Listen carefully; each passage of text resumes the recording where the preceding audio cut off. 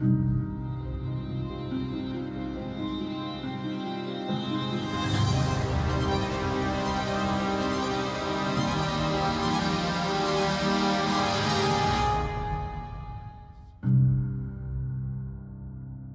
this series, we're looking at some titles of identity and titles of mission. And today's really a special morning in the series. And that's because we're going to look at the last public address that Jesus gives in the Gospel of John. Now, there are some chapters that come after the passage we're going to look at, but this is the last time Jesus, in a public setting, tells people who he is. Now, before we read the passage or before we go to the slide and you figure out what it might be, why don't you take a minute just to think about that question? Suppose you were going to write the story of Jesus' life, or you were going to tell a friend who Jesus is and what he came to do. What would be the last public address you would remember and you would share with that person? I'll give you a little hint. The first public announcement of Jesus' birth was made by shepherds, and the last public address, Jesus calls himself the Good Shepherd. And that's because there's something in that picture, something in that description that tells us who Jesus is and tells us how he feels about his followers. You know, the other descriptions that we've looked at thus far, and some that'll follow in the series, they're all kind of impersonal. For example, I'm bread. I'm a gate. I'm a vine. I'm a road. But Good Shepherd is different than all that. It has emotion to it. It has relationship with it. Well, let's read the passage together. So if you have your Bibles, turn to John chapter 10, and I'm going to read the first 18 verses or so. And let's see how Jesus, in this last public address, speaks to people and says, come and see, come and hear who I am and what I've come to do. Very truly, I tell you, Pharisees, anyone who does not enter the sheep pen by the gate, but climbs over it in some other way, is a thief and a robber. The one who enters by the gate is the shepherd of the sheep. The gatekeeper opens the gate for him, and the sheep listen to his voice. He calls his own sheep by name and leads them out. When he has brought out all his own, he goes on ahead of them, and his sheep follow him because they know his voice. But they will never follow a stranger.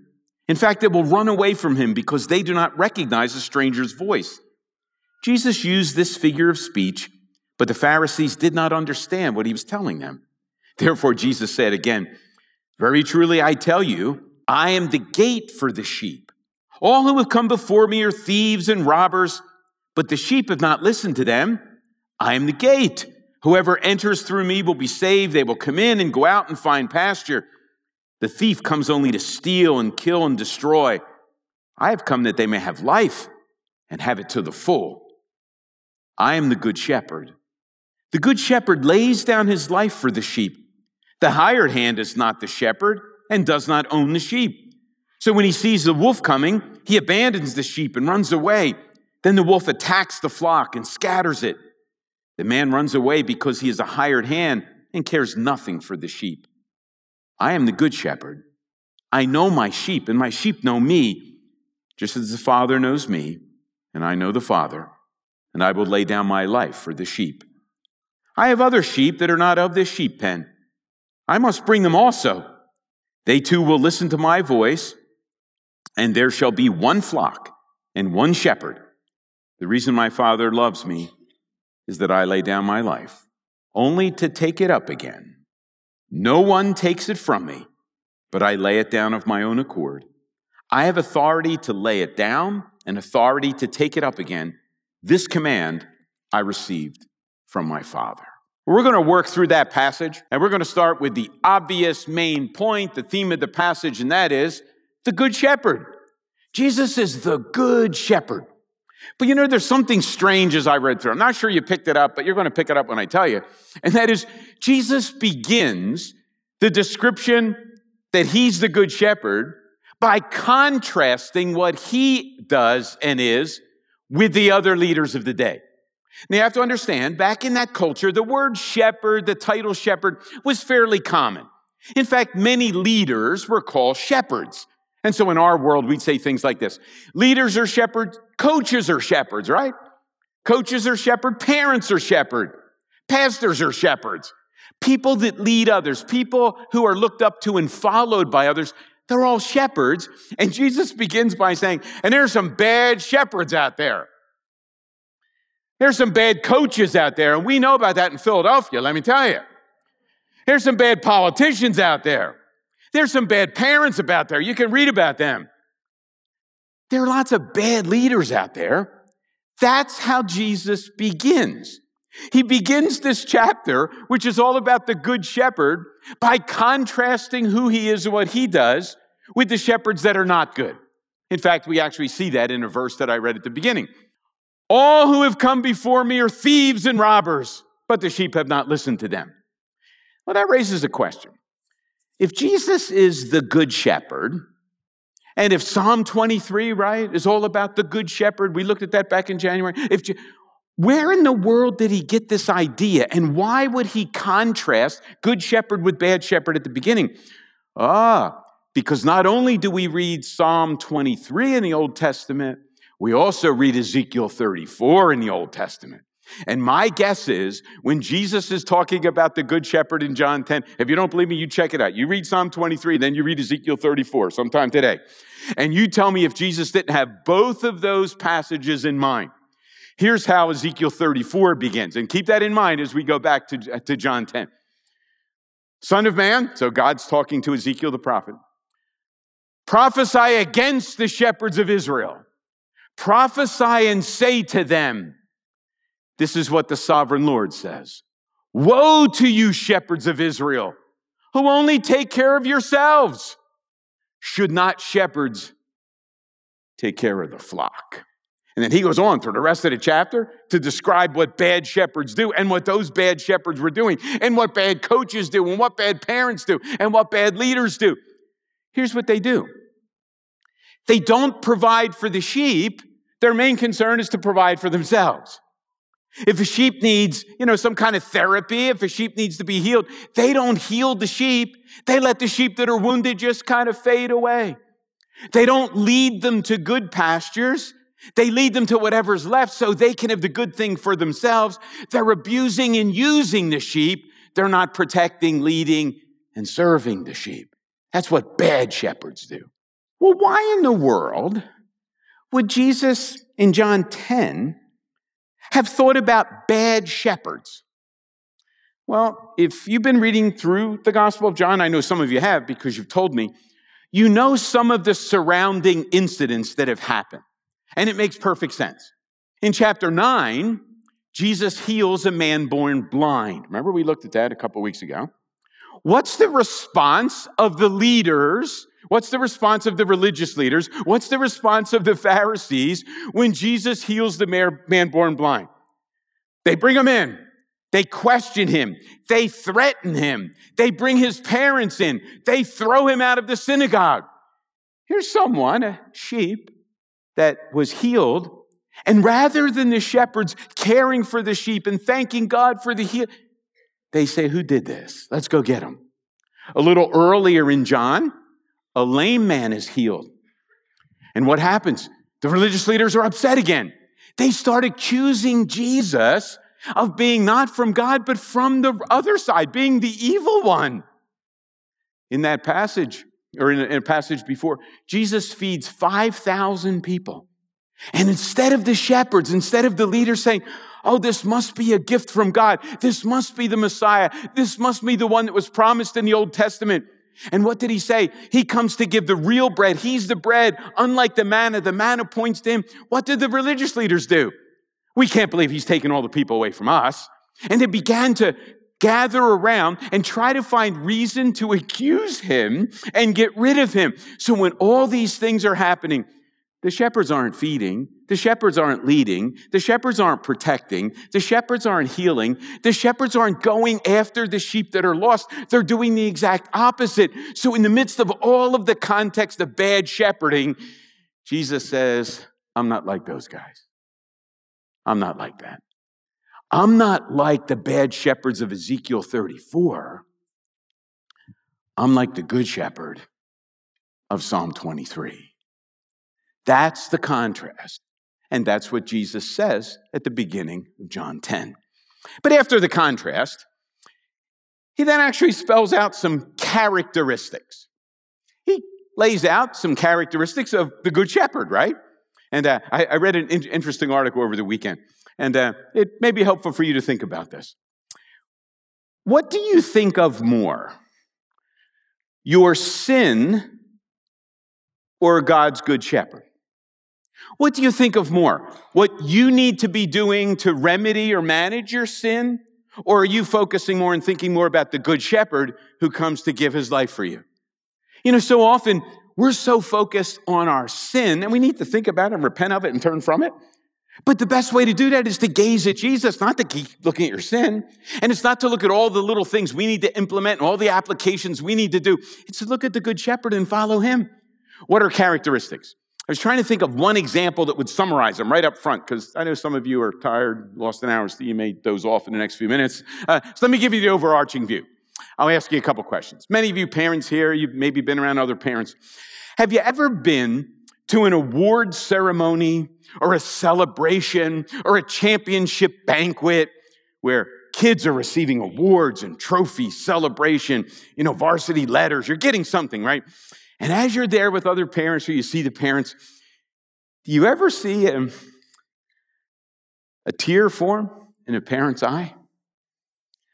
When their child, their daughter walks up to get the award? Do you ever see a tear streak a father's face when the son gets the MVP trophy? When the championship's awarded? So we've been there, right? Have you ever been in a courtroom when a sentence is delivered? Or to a prison when parents go to visit a child? If you have, my guess is you've seen tears again.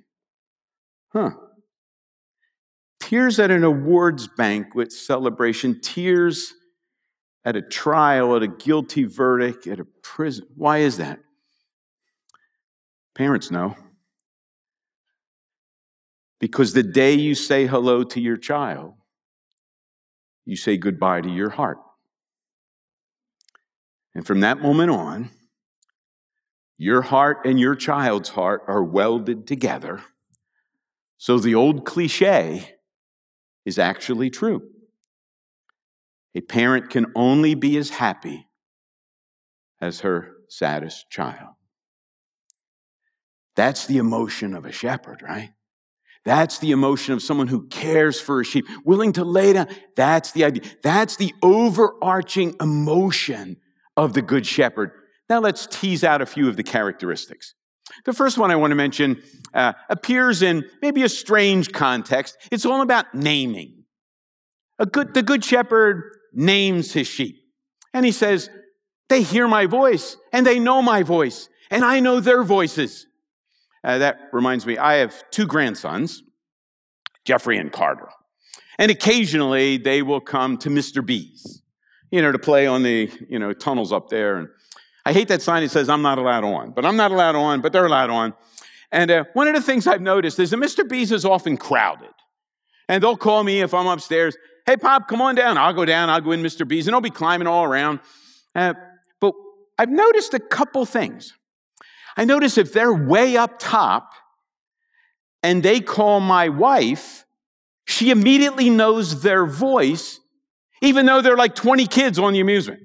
I also noticed if another kid yells for his mom or dad, the mom comes in from the room behind and notices her son's voice. I can pick out my grandson's voices too. And in the midst of all of the other noise, in the midst of the screaming and yelling, when they talk, I hear them plainly. It doesn't always work the other way. Sometimes moms come in and call for their kids, and their kids play dumb. But I know their kids recognize their parents' voice, and they're deliberately not paying attention. But isn't that interesting? There's a name recognition, and the name recognition signifies familiarity. The name recognition signifies intimacy, right?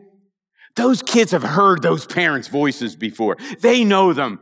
Those parents have heard those kids' voices before, and they know them. All the other voices fade into the background. But let your daughter's voice speak. Moms, you know it, right? Grandmothers, grandpops, when your grandchildren speak or cry, you hear their voice and you know their voice.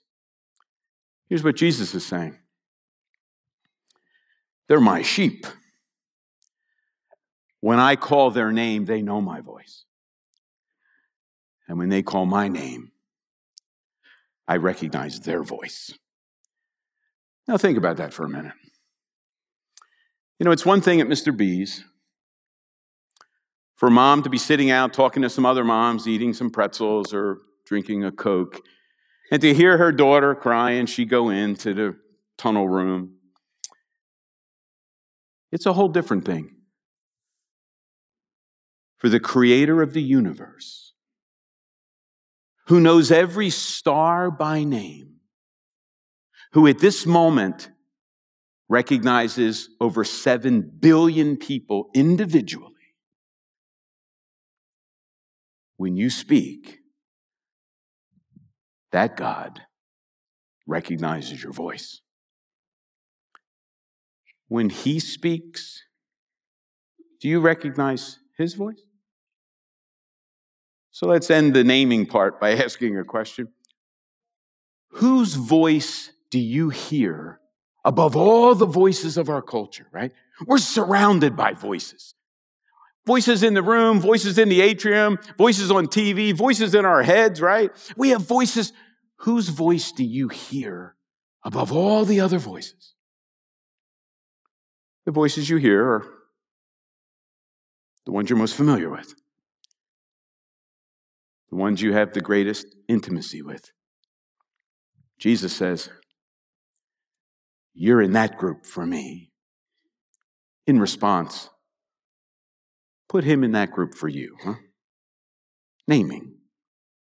Well, the second part isn't just naming. There's also a leading part that goes. In the verses, I'll put them up on the screen here. There we go. The thief comes only to steal and kill and destroy. I've come that you may have life and have it to the full.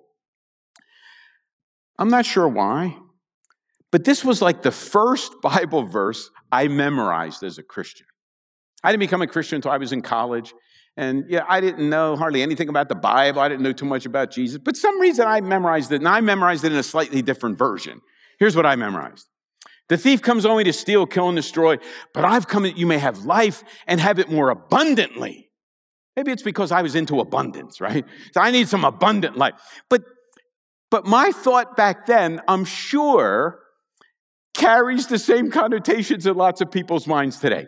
When Jesus says, I'm the good shepherd, I've come to bring the life to the full. Here's what I think most people mean. Your life will be full of more stuff. I'm following Jesus, so I get more stuff. Okay, well, let's see how that works.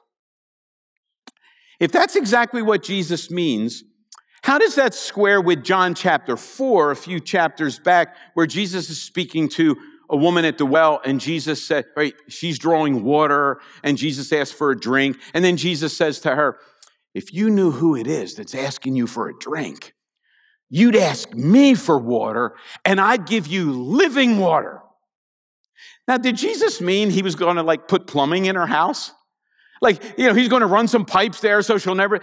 No, he's not talking about the physical water, right? She's thinking, and the whole incident's kind of on a physical level, but Jesus is speaking on a different level. A couple weeks ago, Josh talked about bread. Now, when Jesus says, I'm the bread, does he really mean he's a loaf of bread? And no, he's using a physical example to speak of something spiritual and something of a quality way beyond that. I think it's the same idea here. In fact, we could almost reverse what we normally think. I think this is what it means to have life to the full. Not that your life will be full of more stuff, but you'll be able to live life without all that stuff. You see, eternal life is a quality of life, not just quantity of life. John loves to talk about life and eternal life, but that's a quality, not just quantity. Eternal life doesn't just mean your life goes on forever and ever and ever, even though that's true, but you get a different quality of life. In fact, it's even in the word. Do you know in Greek, there are two words for life? Now, actually, you know both of them, even though you don't think you know them. The first Greek word for life is the word bios, from which we get the word biology, right? That's physical life, right? With bios. But then there's also the Greek word zoe. We name girl Zoe, right? That doesn't mean that only they have biological life. It means their life fills up your life, right? It's a quality of life. Now, let me just ask you, even though you probably don't know Greek and we don't have the Greek up here for you to read, let me ask you, do you think Jesus is saying in this verse, I've come so you can have bios? Or is he saying, I've come that you may have Zoe? How many of you vote bios? Oh, how many of you vote Zoe? Most of you don't vote, but yeah. You're right. You're right. Jesus is not, the people that are here to talk, they're alive. They have life. He's saying, but I've come that you'll have life. Life to the full. Life that will allow you to live without all the stuff you want to fill your life with. It's a quality of life. It's not just a quantity of life. That's pretty cool, right? Well, there are other things, but let me mention one more. Jesus gives provision. Jesus provides for us. Next verse. Here's what he says. They will come in and go out and find pasture. Now, Carlos spoke about the gate last week, and he did a great job going in gates and out gates, entering another kind of existence. And all week, I've kept thinking about gates that I know of, right? Jesus, the Good Shepherd, and the gates are right in the passage with that. In fact, Carlos said, what can I talk about? You talk about gate. Well, now that he's done, I can talk about gate, even though he couldn't talk about shepherd. And let me tell you about what I was thinking. I hunt in Montana with my son-in-law usually. Not like usually, like every other year I hunt in Montana. And the one thing that I always forget, but I realize as soon as I get there when we head out the first morning, there are hundreds and hundreds and hundreds of gates on the properties that we hunt. And they're not normal gates that have a neat little latch. You pick it up and you push it open. These are barbed wire gates. They're made out of wire. And sometimes they're hard to open. And of course, the guy driving, you got to get out and open the gate. Now, the gate, you kind of pull it up and you got to stretch the barbed wire. And sometimes it's long. And you got to take another piece of barbed wire and you pull the top one around. And it's hard. And I try to send my son-in-law out as often as I can. You got to wear gloves. Your hands get cut up. Why do ranchers put up all those gates? To regulate the sheep. To regulate the cattle. What are they regulating? Well, they're regulating for their safety. We're going to keep them out of this field and put them over in that field. Maybe there were some, crops that poison weeds or whatever. You got to keep them out of there. You also have to know where the cattle are. So you keep them in this pen. You've got to let the grass grow back so they'll have a good pasture to go to next season. Gates are to regulate the animals. The shepherd regulates his sheep. He regulates his people. He moves us intentionally, not to make our lives miserable, even though it feels like that sometimes. He regulates our lives for our benefit. He regulates our lives for safety and protection and provision and all those different things. He provides. But the ultimate provision isn't pasture. The ultimate provision's in the passage, but it's not in that verse. It's in this verse. I'm the good shepherd. The good shepherd lays down his life for the sheep. In the contrast there, Jesus says, the hired hand, the wolf comes or the wolves come in. What's he do? Yeah, he takes off. He's not risking his life battling some wolf, right? What's the good shepherd do? Who loves his sheep. The good shepherd goes to battle with the enemy. And Jesus tells us here, he won't just risk his life. He will give his life for his sheep. And there we are back to the paradox again. The shepherd became a lamb so that the lost lambs can return and ultimately become shepherds. I read a quote this week that's still bouncing around in my head and causing me to take pause when something like this. Jesus cried, my God, why have you forsaken me? Jesus screamed those words so that we would never have to. That's what the Good Shepherd does. Why have you forsaken? Why? So that he would never have to forsake us. The Good Shepherd substitutes his life for our life. That's amazing, right? Remember who the Good Shepherd is again? The creator, the sustainer, the one who knows the stars, the one who gives life to every human being, the one from whom all goodness comes. That's the one who said, I'll trade places with that one. And like a sheep led to slaughter, the Good Shepherd, like a sheep led to slaughter, so that we can have life, not just quantity, but quality. But that's not the end of the story. The end of the chapter is kind of interesting. So it begins with the Good Shepherd. It begins with a contrast. And then it also talks about the characteristics. But if we go back through the passage, we can tease out a few points about what a good sheep is. Do you ever think about that? We can go back and look at the good sheep. Now, we don't have a lot of time to go through it. Our focus should be on the Good Shepherd. But let's go back through the passage and just think through, what would it mean to be a good sheep? Well, here's what it would mean. First of all, priority. Now, we've been talking a whole lot about the sheep being the priority of the shepherd.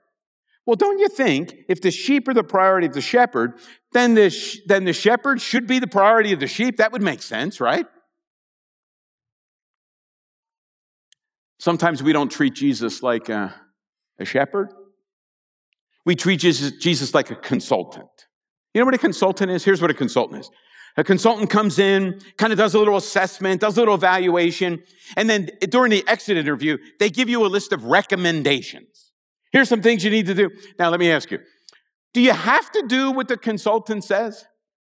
Heck no, right? You pay him all that money, fine, you gave me recommendations. You can take or leave the recommendations, right?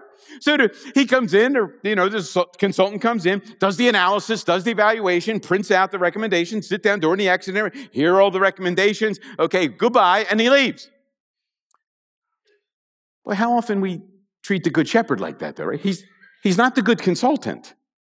He's the good. Yeah, the good consultant means you come to church, you go to your small group, right? Go to your ABI, whatever you're going to get inputs from Scripture. And what do? You take those things as a list of recommendations, and then you decide whether you'll take them or leave them. What would happen to the sheep if they took the shepherd's direction as recommendations? I don't think they would make it too long. Not just priority, trust. Trust. Now, again, you're going to trust the Good Shepherd. The shepherd is your priority, right? For the sheep, can you hear the shepherd's voice as a priority above the others? And then trust. Spring is coming. Thank God. We had a taste of it on Friday. What the heck happened yesterday? With spring will come the birth of lots of little critters. The birds that make their nest in my awning that tick me off. And the little geese that run around the golf course that irritate me there. My life is surrounded by little critters being born in the spring that irritate me. But one thing that I've noticed about all the little critters that will soon be popping out in the next few weeks, you ever notice how carefully they follow their parents around? A little duck will cross the road if it's heavy traffic. All little ones just keep coming, right? You better stop. The mother goose goes into the pond. All the little ones are going in soon. I'm not sure if they follow the father, but they follow the mother. That's how it goes. Why do they do that? Because of, I know, imprint and all that, but it's trust. If they really thought that the mother, if they really thought the parent was leading them to danger and death, my guess is they wouldn't be following. There's trust. Well, Are you following Jesus like that? Are you trusting him to do that? Is it a consultant where you decide whether you'll apply or not? Or is there trust that allows you to actually obey, which is the third one? I don't want to say much about obedience because if you look at the Good Shepherd, it'll make all the sense in the world to just follow the Good Shepherd. That's what obedience is, to follow the Good Shepherd. I just want to say this, though. Obedience is not agreement. Here's what we often do. We read something in the Bible, Jesus tells us to do something. We then think, you know what, that makes really good sense to me. That makes perfect sense. You know what, I will do what Jesus said because it makes, wait a minute. Who's the jury there making the decision? Obedience is when it doesn't make sense to you. Obedience is where you don't think that that's the wise thing to, then it's obedience. Obedience isn't just agreement. That means you're still taking or leaving the recommendations. Obedience is when it doesn't make sense. The Good Shepherd, the good sheep. And the passage ends with a description of good shepherds. And here's what I mean by that. At the end, Jesus says, I've got sheep of another pasture. I've got sheep and I'm going to get them. And I'm going to bring them. They hear my voice. I'm going to get them. There'll be one flock and one shepherd. If you fast forward to the end of John's gospel, or go back to week 2 in this series, you'll remember that we talked about John 21. And in John 21, one of the hearers in this passage that heard Jesus the Good Shepherd would have been Peter. And what does Peter hear in John 21? He hears Jesus ask him a question. Peter, do you love me? Peter says, yes. Jesus says, feed my lambs. Who feeds lambs? Shepherd. Peter, be a shepherd. Second question. Peter, do you love me? Yes, Lord, I love you. Tend my sheep. Take care of my sheep. Peter, be a shepherd. Third question. Do you love me? Yes, Lord, you know that I love you. You know all things. Feed my sheep. What's Jesus saying? As you experience being a sheep following the Good Shepherd, you now become shepherds. And we become those that reach out to those in other places and other folds and other contexts. And as we follow the shepherd, we call them to come follow the Good Shepherd too. The Good Shepherd, the good sheep, live out those qualifications and be a shepherd. You're qualified if you're a good sheep. Let's pray. Father, we give you thanks for this passage. And Lord, even though we don't know the depths of the metaphor, even the little surface that we taste brings conviction, but also healing to our minds and our hearts. Lord, may we live out those principles as we look to the Good Shepherd. Help us to be good sheep and show us where we need to shepherd others as we lead them to the Good Shepherd. We pray in his name. Amen.